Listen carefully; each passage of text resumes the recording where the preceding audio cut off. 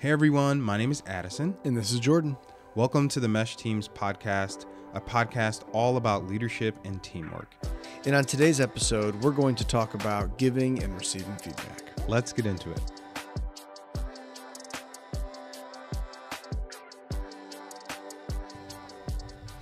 So today we're going to talk about feedback, what it means, what does it look like, how to give it, and how to receive it. Mm-hmm. So Addison, can you give us the why behind the what? Why is feedback important, and kind of give us some enlightenment about it? When I think about feedback, I can't think about it without utilizing or thinking through the design process. So I'm a professor at Syracuse University, and I teach an introductory to graphic design course. And the design principles and design thinking tools are paramount when it comes to feedback. There are 5 principles to the design process and really design thinking as a whole. And all design thinking is just utilizing tools that you have or a thinking process that graphic designers or people who use a lot of visual communication, right? They use this process to think through and create solutions. So you have identify, which is very clear that you have to identify the thing that you're designing for and why you're designing it. You have to empathize, so you have to understand and see from somebody else's perspective. You have to ideate, which is going to really be creating solutions. Then you have to go off to create the actual solutions. And then the last part is to test. So after you've gone through all 5 of those things throughout the design thinking process, you need to test your thought process. You need to test your ideas. And I think that's where feedback comes into play. When you are giving or receiving feedback, when it comes to the design process, you're literally taking the things that you've implemented and you're testing it. I think feedback has been given a really bad rap because oftentimes it's considered negative, that if I'm going to receive feedback, it's going to be a negative thing. It's going to be something that I actually need to brace for. Or like constructive criticism or something like that. The word criticism's always in there. Yeah, like it's something's going to come at me, someone's going to be mean to me, it's a negative environment. But feedback can be extremely positive. You don't have to always have a space that provides or creates an environment where negativity has to exist all the time, especially as it relates to feedback. And so what you're doing when you're giving feedback in the creative space is you're actually getting more clarity on the things that you're implementing so that you can actually provide a better solution. So when you receive feedback, that's why receiving feedback as a leader and as a team member is so important, because what it gives you is it gives you the actual ability to be a better leader, to be a better team member, and ultimately create a better environment for you to actually get to the solutions or realize the vision that you have. Yeah, so like even as a creative, you're making things for clients a lot of times. Exactly. Right? You're creating, you're fulfilling a brief. And so feedback in essence helps you hit the target more accurately, right? So you shoot at the target, you miss. Well, that's immediate feedback if you're actually shooting at targets. But when you're creating something, there's interpretation. And in the same way in teams, when you're leading something, when you're performing or doing something, there's a lot of room for interpretation. There's a lot of room for what I think versus what you think and all those things. But if we're working with other people and for other people, it's important that we receive their feedback so that we come closer to the target of where the collective is trying to go. Exactly. Right? Yeah. So that's excellent. And so I think now we need to get into a little bit as to like, what does it look like to give feedback, right? So we know that feedback is not always negative. It's sometimes celebrating a win. It's positive, right? Absolutely. It's actually, it's good in a culture to have positive feedback as just the same amount as your constructive feedback, right? Hey, when you did this, you did great. We at Mesh Teams, we call it speaking life, right? Yeah. We want to make speaking life a part of your regular routine in your culture. And what does that look? So to speak life to somebody is to call out the good in them, to call out their wins, not just their losses. It's important that we do both equal-handedly, right? Yeah, Because that's how we hit the target better. So if Absolutely. you're hitting the target, someone should tell them, hey, you hit the target. Great job. Keep it up. You're doing something right. How can I learn? How can I get feedback from your accuracy, right? And that's kind of part of the why behind what feedback does. Feedback helps us grow towards the targets in our life that we want to hit. Yep. And so when it comes to giving feedback, Addison, give us some actionable steps. What are some things that we can do to give feedback in a way that matters? So I think that we often at Mesh talk about 3 different things that when it comes to giving feedback that we're really going to focus on today. So that's the first is to be specific. The second is that environment matters. So environment or the timing matters. And the third is to make it regular. So when it comes to the first principle that we're talking about here, which is to be specific, that is key. I love this quote from Dave Ramsey. He talks about the fact that to be unclear is to be unkind. Ooh. And so you have to say that again. Say that again. Say that again. You have to make sure that you're clear. To be unclear is to be unkind. So when I'm giving somebody feedback on a graphic design piece that they're making, or when I'm receiving that feedback, I want it to be really specific. So I had one experience one time where I was working with an art director, and it took me about a week to make this one piece. It was really involved. It was going to be in a very big retail space, and it was a very large print.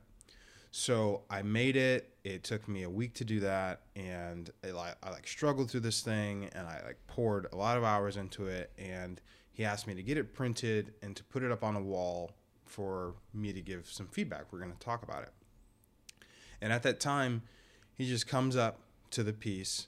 This thing is probably it's at least 8 feet by 7 or 6 feet wide. It's big. It's not small. He rips it down and he just says, "Never fall in love with anything you do." And he walks away. What? And after he did that, I was like, well, that wasn't helpful at all. I actually don't know where to go. I don't know anything that I need to do to improve upon this piece. Wow. And so I say that to say that what is helpful when you're giving feedback is to be specific about the behavior or to be specific about the thing that needs to change or needs to be different. Now, in that experience, if he had come in and said, "Hey, I don't think that this typeface works really well for this. I think that you need to change this color," or have you considered the fact that your kerning actually has these implications? You have to be, if he was to give me specific advice or specific things that I need to change, I could actually walk away from that. Even though I may not feel great about it, I could walk away with it with some actionable things, something tangible that I can actually put my hands on and I can control and I can help use.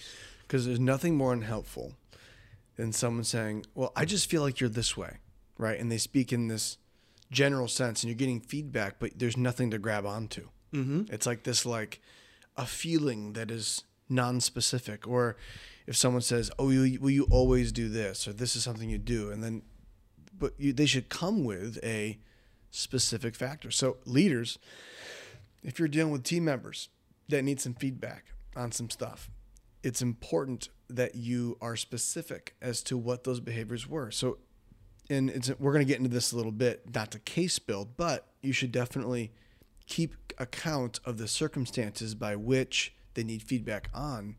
So that way there's something to grab onto. They can remember that. They can say, okay, this was a moment where I was perceived in a way, or I did something or I behaved in a way that didn't hit the target of where I'm supposed to be hitting. So, and that's the thing. So when you're shooting at a target, you got to be specific. Hey, you missed down to the left and to the right by 4 inches. And we're hitting this target. Yes. Right? You're addressing the behavior.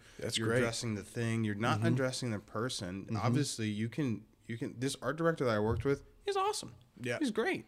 But the way that he gave me feedback on this thing, it did not work for me. I didn't have a specific target. I didn't know what behavior. I didn't know what I needed to change from there. So That's exactly what we're looking for when you're in a team, whether you're on a team or you're a leader leading a team. You want to be specific when you give feedback out. Be specific about the behavior and be specific about the goal. Because sometimes the goal's not clear. That's why the behavior doesn't match what the goal is. Exactly. Because the target keeps moving. If the target keeps moving, well, then of course you're going to get. That's a whole nother subject. Woo! I can get into that all day long. So let's get on to the second one. What's the second one, Addison? The second one is environment matters. So the environment in which you decide to give people feedback and the timing that you decide to give people feedback matters immensely. It matters more than you can understand. It matters because where you do it and how you do it is going to impact how people are going to receive it. So if you're giving feedback from a desk, like from behind a desk, know that that is going to create an environment that is going to dictate, in part, how someone's going to receive that feedback. Or if you're deciding to give them feedback at a coffee shop or over the phone, or maybe you've decided to give feedback in public, in a public forum, right, where you're in a team meeting. All of that matters because it's going to determine how they're going to receive it. And how they receive it is going to potentially warp their understanding of it. On one of the teams I was leading, I had to give a team member some constructive feedback. And I chose to give them that feedback in a very public forum, in a very public place. And so when I did that, I watched dissent happen amongst the team. I watched the body language of my team completely get tense. I felt the environment completely shift and change. This individual that I was giving the feedback to had a very intense reaction to it as well. There was high emotions within that, and I immediately regretted giving them that feedback in that environment. Now, the feedback still needed to happen. Without question, I needed to give this person the feedback, but I chose the wrong environment to give it in. And so what I then had to do was, because I gave the negative feedback or the constructive feedback publicly, I had to apologize to my team publicly. Then I had to go in and I had to go to the person and privately, one-on-one, and then I had to make amends with that person and with that individual. And that was hard. It took a lot of time for me to really mend and correct that relationship, and not only mend and correct the relationship, but really smooth things over with my team that I was leading. All because I chose to give feedback that this person needed to have in the wrong environment. So you have to make sure that you're considering the environment that you're giving feedback to your team and to the people in it, because ultimately, as leaders, you're leading people and they matter the most. And you have to make sure that the environment that you're giving it in is conducive to the type of feedback that you're looking for them to receive. You know, if we're shooting at a target, right, and I'm giving someone feedback, to go back to that target example, as to how far they're hitting the target, how close it is, and how off it is to the target that we've set. Well, if it's like super cold out and windy out, right, and I'm giving them feedback, but they can't hear it because they're shivering or they're whatever, they can't hear it in the same way, where if it was like the right environment for me to give them that feedback, it's not going to land as well, or they're going to have excuses. They're going to make things up as to why they can't receive it or this or that. You want to bring down as many of those defenses or many of those straw man arguments that you can, so that way the feedback can land well, inclusive of not just constructive, but also positive. Right. Because if you're giving someone positive feedback in the middle of their whirlwind, they're not actually going to receive the nutrients that it can bring them. So you want to get them in a space where they're relaxed, where they can hear it, where they can hold it, where they can deal with it, and then give them that positive feedback as well. Like, hey, you did this. own it. That's amazing. Keep hitting it. And that way they can really integrate that into their lives and move forward with it. So let's get on to the third thing on giving feedback. What's the third point? So we talk about making it regular. The third thing is that feedback should be regular, whether it's positive or negative. You should have it at a regular time. It should be part of the normal cadence of your organization, of your team, of your leadership, and really of your life to receive and give feedback. So it should be rhythmic. It's a part of your culture. Absolutely. So giving feedback, it shouldn't be, you shouldn't ambush people with it, right? You got to make it regular. You can't case build, like build and I talked about this earlier, but you can't like hold a bunch of events against somebody over a long period of time, then all of a sudden be like, and this is what you did. Boom, give it all to them. You need to make it a regular occurrence, a cultural norm in your organization or in your team or in your family, whatever. But to make feedback regular, because we're going to meet, we're going to talk, we're going to go over these things. We're going to constantly course correct and adjust to whether you're hitting the target or whether you're off. We're going to keep talking about it because this is important to who we are and where we're going. And so if you don't do that, if you don't make it regular, then you can't be specific.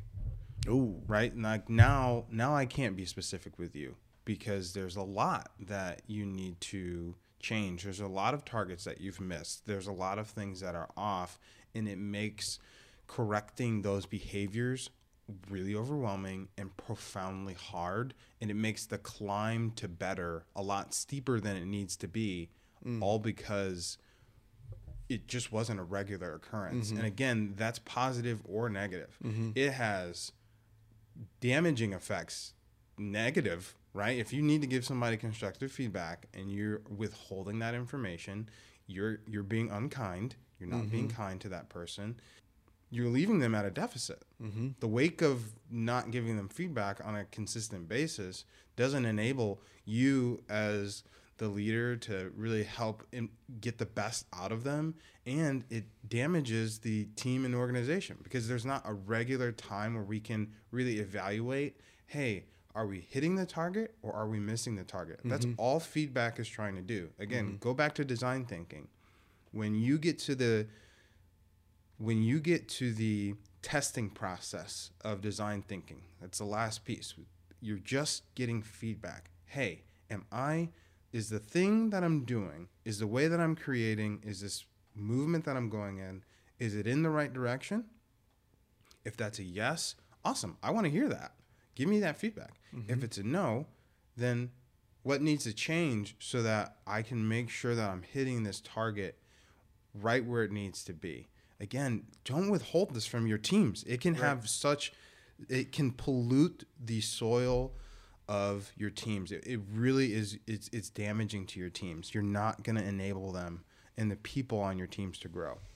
Yeah, you gotta.